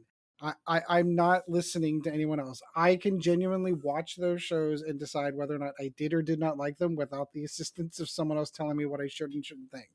Yeah, and I'm so like for me is like I don't ever go to a critic and watch or listen to what a critic says about anything. Like I don't do that. It's what I do is I'll watch like New Rock Stars, the YouTube channel New Rock Stars and give their summary of things, but I don't ever take it to heart. The other thing is with me is that, I can watch something so I could watch an entire synopsis of a movie without having seen the movie before and still enjoy the movie, I can also listen to people's complaints and still enjoy the movie because luckily for me I can block all that out, when I'm going to watch the movie. And I agree with Chris. The world is just so negative about everything and it's so hard to talk about anything.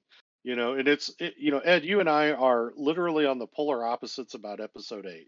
You know, you hate it because of Luke, and I love it because of Luke. Yep. And it's really weird because, but the take on Luke is valid both ways, in my opinion. But once again, I'm not going to let your opinion affect me. But with the live action stuff, No, and nor should it. How right. you enjoy a film and how I enjoy Hey, a Ed, film. screw your opinion, Ed. Screw it. Yeah. It's fucking wrong, okay? You Your maybe opinion's wrong. maybe you We'll- like chocolate ice cream and I like strawberry. Like No, legitimate. no. See, you're wrong again. I don't like chocolate. Like strawberry. I like. Right. You have to like something different now. No, I I've like taken strawberry, but if we're Julian eating a already Neapolitan, Mhm. So at the end of the day, for me, I'm enjoying the live action stuff. I liked Kenobi. Uh, Boba Fett was good because it was in the Star Wars universe. Mandalorian's good. We'll see how season 3 goes. I do think season 3 will be interesting because it does go back to the Clone Wars era, and because you're going to get that confrontation now with the views the Mandalorians have of themselves, which will be interesting. I haven't watched a trailer for season 3 yet, but I can't be excited about Mandalorian after Book of Boba Fett. You can or can't? Cannot. I feel like so after in our in focus for Mandalorian season 2, one of the things that I said I was really excited to see if Mandalorian could stand on its own without Grogu as a show. If you remove the crutch of Baby Yoda, to see if they could do it, and they just went, you know what? I just don't have the stones to try. I can't do it. We're just not going to bother. Well, so you can't sell toys without him in it. You can sell what? So I don't even think it's. I don't even know. I don't know why you. I don't. I lost for words, Sean. I literally have no words for why you would do that. Okay, let me ask one question. If Baby Yoda becomes a dynamic character rather than this, to me, it's the. Oh, this is. You don't even need to ask the question, Sean. Once it's here, I'll watch it and I'll enjoy it. Yeah. I can't get excited for it. Because the thing I was excited for was the potential. Yep. And that potential has been removed because they've given him Grogu back. So there is no possible. Maybe Grogu dies episode 1. I don't know. Probably not. Probably Maybe. not. I'm gonna say probably not gonna happen. Probably not going to happen. But there's no chance to explore anything deeper to it. It will always now be that comedic duo of Din Djarin and Grogu. Right. that furthest, and that's fine. There are stories we can tell, and I will enjoy them. Yep. But that takes away the thing I was excited to learn and see, and Well, I mean, I he did. feel like we're being very safe. Well, I mean, but when I look at that story, they took away Grogu and gave him Grogu back in the form of the Darksaber, because that becomes that, you know. I mean, look at, were you guys excited to see the Darksaber? Yeah, I It kind was of was. What, it was All right, cool, so- it was a cool nod. I wasn't like, oh, it's a Darksaber, what's going to happen? So it's got All a Darksaber. It's really all right. We'll see what happens. I have or completely where did he selfish get a reasons. Darksaber from? What, like, now I want to see the story leading up to him getting a Darksaber, and the possibility that the inclusion of the Darksaber brings is what excited me, not the Darksaber itself. And that's Yeah. what the removal of absence. This is a really horrible phrasing. The removal of the absence of Grogu removes possibilities. My hope would be that they're going to, by the end of season 3, that Grogu is going to end up with Luke anyway, and then it's going to push that character off. Because I agree with you 100%. I think it has. I think we're done. I would be surprised if Luke features again.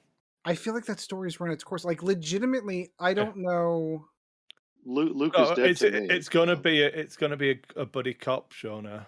But with all the cool stuff that it looks like it's going to, because it looks like we're going back to Mandalore. It looks like we're seeing a conflict building up between Din Djarin and Katie Sackhoff's character, who's all of a sudden dropping off of the face of my brain. I can't remember her character's name.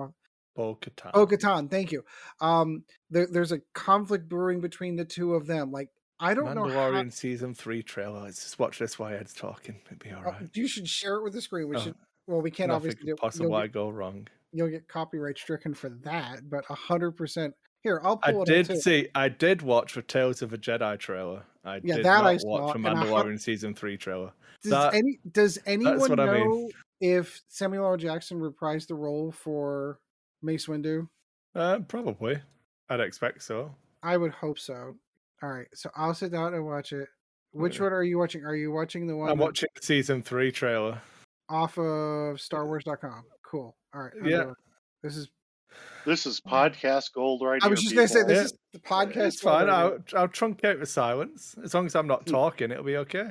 That's right. I can talk, though. Yeah. You can mute me. I don't know. I'm not as excited for another Jedi show. Well, Grogu doesn't necessarily make it a Jedi. No. I'm talking Tales of the whatever it is. Tales of the Jedi. It's not even a show though. It's just like it's a series of shorts. It's like a one-off though, isn't it? Yeah, but it's the same thing that killed me. What was the one that they did with the anime stuff?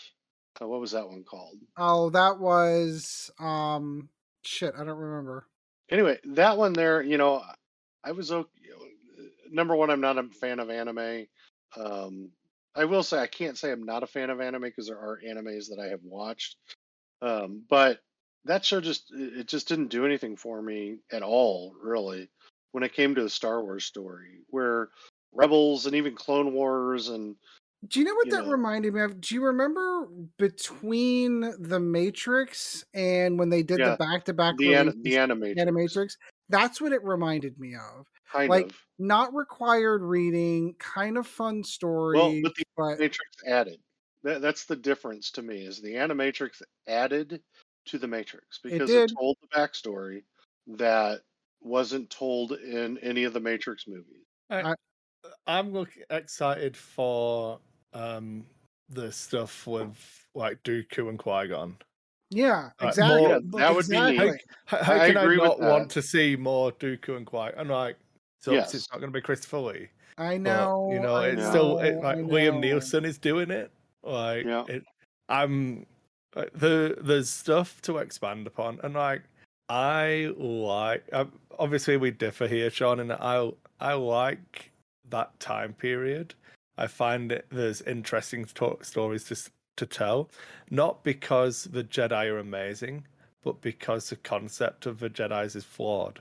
And exploring those flaws and like it's not Old Republic Jedi, it's not High Republic Jedi. This is the failing of the Yes. Republic Yeah, it's that's the going to arrogance. lead. It's the Yeah, arrogance of the Jedi. Yeah, which yeah, is why I'm going to watch it because that does. I do like that part of that story. I like the downfall of the Jedi. To me, is interesting. Not because I'm a fan of evil or bad or anything like that. It's just I am very much against that highlight of arrogance that the Jedi had. And going back to Luke, even Luke had that arrogance when he said, throws his lightsaber down in front of the Emperor, and I'm a Jedi like my father before me. What the fuck are you doing? It's Disarm, because he had no idea who Palpatine was. No clue. correct. Not even for a second. And the only reason why he survived that is because, Vader of saved course, him. well, it's the redemption arc. That Yeah. was the whole point of that was Vader saving him. And then it's just I can't stand that arrogance. And that's why, when young Anakin in Episode 1 was in front of the Jedi Council, I really felt the frustration that kid had. Like, as a person watching that, even though Jake Lloyd wasn't the greatest actor for that, you could feel that frustration that kid had.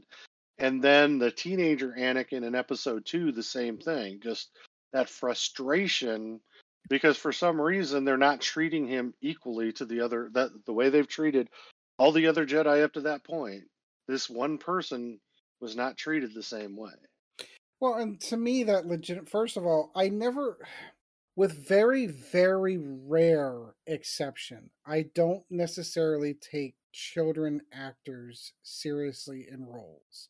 Hmm. Um, I think I can name probably off the top of my head maybe one. Haley Joel Osment in Sixth Sense. I thought he did a phenomenal job, and Yeah. he is the exception, not the rule. So like it was Hmm. all those people that like kind of like bitched about the fact that the actress who played, or bitched about young Leia in um what am I thinking? Obi-Wan. In Obi-Wan, and they complain necessarily about her and her character. Like she's a child actor. Like I legitimate, and that's, I'm not trying to be disparaging to child actors. I think there are plenty of child actors that go on to make fantastic actors later on in life. The Harry Potter series, for one, can absolutely disprove me on a lot of the actors that came out of there. But for me, when I see children on film, I always give them a little bit of wiggle room for Oh that. yeah, no, I So agree. for Jake Lloyd, I did the exact same thing. Well, no, me too, me too. I The recognized that it writing, was, the writing for that kid was horrible. and that was that's the direction I was going. The only time and I think Haley Joel Osment has actually spoken to this. The reason why he looked as good as he did in The Sixth Sense was a complete credit to M. Night Shyamalan and his directing of that film. And Yep. as we all know, George Lucas is not a great director. He got gifted very, very good young actors in Harrison Ford and Carrie Fisher and Mark Hamill, who were able to take the lines that he gave them and turn them into something. He got very lucky with that. He did not get so lucky with Jake Lloyd. He definitely did not get very lucky with Hayden Christensen. And I've seen Hayden Christensen in other films that Yeah. were not Star Wars, and he's great. And Yep. he's evolved as an actor since then. So, like, legitimately, I don't know how much blame I can put on either one of those two actors for those Well, I don't roles. put any blame. My whole point isn't the actor; it's the story that actor is portraying. In Sure, that, sure.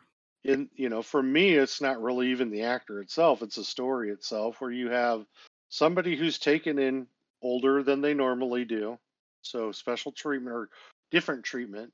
They allow Obi-Wan to train him, special or different treatment. Begrudgingly, but yes. Yes, he grows up and he's an angsty teenager 10 years later, meets Padme, and not one of them can figure out that the dude has the hots for Padme. And then he grows up and gets Padme pregnant, and nobody can realize that that's his kid or kids, as we found out later. And it's just like, and then when it comes to all the Jedi things, the angst when he talks about they're jealous of him, because they know he's more powerful than they are, or whatever the line is. It's like, well, you create the monster. Frankenstein Frankenstein's monster. Frankenstein was the monster who created a body, like a reanimated corpse. Yes, you are correct. Yes. Frankenstein, the monster, created the monster. And that's what the Jedi did. The Jedi created their own downfall. And of course, you had a button pusher behind the scenes that did it. And that's what fascinates me is how stupid the Jedi really were. Because A, they didn't believe the things that they were being told. Qui-Gon was telling them. Before Qui-Gon died, Qui-Gon was telling them there are things that are behind the scenes. And Yoda and Mace Windu basically just piss it off and say, well, we don't sense it, so it's probably not happening. So it's not real. Yeah. I don't see it, so it's not happening. Yeah, it should have been the see no evil, hear no evil, speak no evil, Mm-hmm. one covering their ears, one covering the eye, It's one of the best scenes in the original Planet of the Apes movie from '68 is the apes, the orangutans, when they have Taylor on trial. If you watch that, you have one covering the mouth, one covering the eyes, and one covering ears when when he's speaking in his own defense. And it's just that's exactly the same thing that the Jedi were to me. That arrogance and ridiculousness is just astounding. Well, that's what allowed Palpatine to rise to power, and how many of them were in the room with him? How many scenes did they share with Palpatine? And you've got Mace Windu standing next to him, you've got Yoda standing next to him, and nobody's picking up on it. Right. It's almost like there was some form of plot armor involved. Weird. Could be. That evil was just more powerful than good. Oh, if do you want the movie to happen? Yeah. No, I get it. Because it must be really hard for him to evade the sense of his Jedi Master. That was super easy, barely an inconvenience. Barely an inconvenience. Yeah, barely an inconvenience. Yeah. All right. Well, I think we've over talked to this one as usual. No, we've never done such I'm glad I managed to add like 45 minutes onto the show by giving you my closing thoughts. Yep, your caveat to the closing thoughts.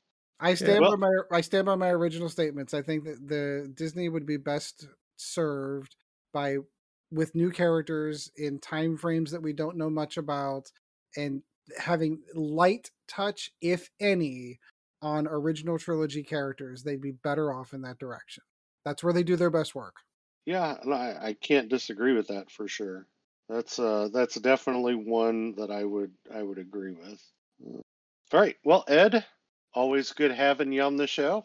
Always good being here. Your input was well appreciated. I can't believe you stole my closing. I was hoping that at least if my input was a little bit more tempered than usually was, because it's absolutely entirely possible for me to go completely off the rails. I tried to stay on the rails, and I tried to stay objective when answering this question. Chris, always good to have you here, and if you weren't here, we probably wouldn't be doing this. Well, I did have to hit record kind of thing, so always good to be here, Sean. Yeah. Do you have any closing remarks? I noticed a couple of more people had signed up for Patreon or added, increased their Patreon amount. So thank you very much for that. It's really good to see. I'm in the process of doing stuff. Like we added a new page to a website. Ed, do you want to talk about the new website address? Because Ed did his homework. And Ed actually got an intro page for the new Heresy Cast show. We did record episode 1. We just got opening and closing outro music and intro music sent over to Chris. So that is going to be popping up on the website soon, I believe, as we discussed in the pregame show, that the plan is to have opposite releases of the weeks that we do this show. So you'll be getting a double dose each week.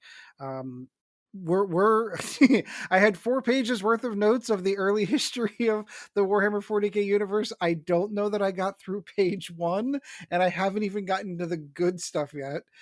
Chris seems to think I may have a very Necron slant to my apologist histories and rewritings of the history. So by all means, be judged for yourself. It's very amusing where you choose to start your 40k history, because literally no one cares about that part of it. I did. Yeah, no one cares. I strongly disagree with that statement, but I'm like, I'm someone and I care. So there's at least one. Who doesn't start their this brief history for 40k universe with the Emperor? All right. So Who the reason, doesn't start there? and we will get there. I 100% get that, but there's stuff that episode 4. So what you're saying is we want a Star Wars Up Heresy cast. I should have released episode 4 first. Maybe. But no, legitimately, there's stuff that happens that leads up to it, like that explains like where the Eldar came from and why the Eldar are in the current state. We had to talk about the Chaos Gods. We had to talk about the birth of Slaanesh, which we haven't gotten to yet, by the way. Like, there's so many things like that happened before the Emperor was even born and before the Unification Wars, which we're getting to. That we just kind of have to you have to lay the foundation. It's like watching Andor. You need to have a little bit of a slow burn before you get into the cool stuff. All right, so the 40k universe is extraordinarily deep in its lore, and you can go as deep into the woods as you like. I didn't get nearly as deep as I could have gotten, and I still only got through one page of my notes. Yeah. So yeah, if you're interested, check that out. That'd be Heresy Cast. You can find that on the Dice 8 Production YouTube channel. We have our own website. We have all of that fun stuff, and Chris will be kind enough to put all that stuff in the show notes or a bumper. Technically, you have your own landing page. I have my own landing. All right, that's part of it. So it's on dice8.com, but you can also just type in heresycast.com and it'll take you right there. You can listen to episodes on the website. They're theoretically going to set up an Instagram account so you can check out all the battles that they're playing and the painting that they're all doing. So that'll be cool once it's run done. by a 17-year-old. It'll be fantastic because there's no way I can give myself that. Oh, you've got an Instagram account. You followed me. I do. Take pictures. I follow you, NASA, and the ISS, and the probe that's on Mars. And as soon as they get that mission to Mars, they're gonna have a live feed coming from the camera from that. Oh God, I can't wait for that. I was super disappointed they didn't get the two potential liftoffs. They missed because NASA can't seem to get their shit straight for fueling liquid hydrogen. I don't think that ship's ever going to leave the ground. Well, they were working on it again today because they can't seem to get they cannot seem to understand the concepts of filling liquid nitrogen. It's not like they haven't done this before. You have a whole bunch of smart people in the room. Like, what is going on? I heard a good synopsis on that. It's what happens when something is forced down your throat by politicians.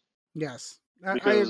It's a debacle in that the technology to reuse that entire system exists, but you can't use it. Yep. So they're using 50-year-old technology, trying to still make it to the moon in Apollo standards using space shuttle technology. Mm-hmm.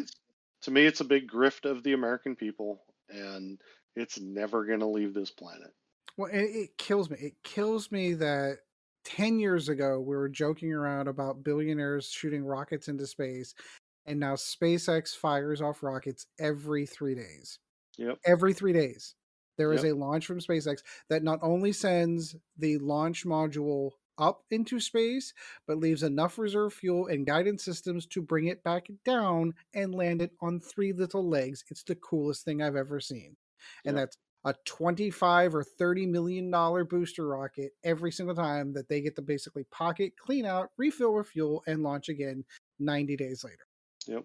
How did they figure it out and the people at NASA couldn't? I'm just throwing that out there. Well, we haven't even gotten into space yet. We haven't gotten into the whole Van Allen's belt, getting through the radiation belt, getting it to and from the moon. This was an unmanned flight that is supposed to go just orbit the moon for a couple of days and then come back down to prove that it still can be done. They can't even get it off the ground. Yep. Sorry, that's my NASA frustrations. There's a complete tangent. Welcome to 21st century government-run project. At least they did the right thing and scrubbed it before they blew up a $6 billion spacecraft. So really quick, I have one thing to throw out to you guys and anybody that's listening. There's a movie out there called Anira, I believe is how it's pronounced, Anira. And it's one of the most compelling. It's very depressing. So Don't be in a depressed mood when you're going to watch it. But it is one of the best movies I think I have ever seen in my life. I actually bought it on Prime. It has subtitles. It's not an American film. It has subtitles, and What's it called it's again? Aniara, Aniara, and it's 2018. yep, yep. It has people you've never seen before, most likely in it. And I think it's on Netflix. I believe that's where I watched it the first time, was on Netflix, and I don't know if it's still on. It's not on Hulu. It's not on HBO. So, for those of you that have streaming services, it is currently on Plex, which I've never heard of. It is on Amazon Prime. So if you have a Prime and you have a Prime premium membership, you can get it there. Google Play has it. YouTube has it for $3. Apple TV has it for $9, and then Tubi, if you do have a subscription to Tubi, you can get it for free there. Yep, very good movie though. If you can handle subtitles and you can handle a very depressing sci-fi movie about, basically it's the microcosm of the end of humanity. It's a ship. Humans have to leave Earth because we've destroyed it. They're going to Mars, and the ship gets off course, and they can't stop it. Kind of like that whole angular momentum kind of thing. Like, oops. Yep. A little different. Like spaceships can't actually do U-turns, kind of thing. Yeah, exactly. Physics is a thing. All right. I'm adding that to my watch list. Yep. So, all right, guys. Well, it was great having you tonight, and we'll hopefully have everybody back on the next show. Thanks, everybody.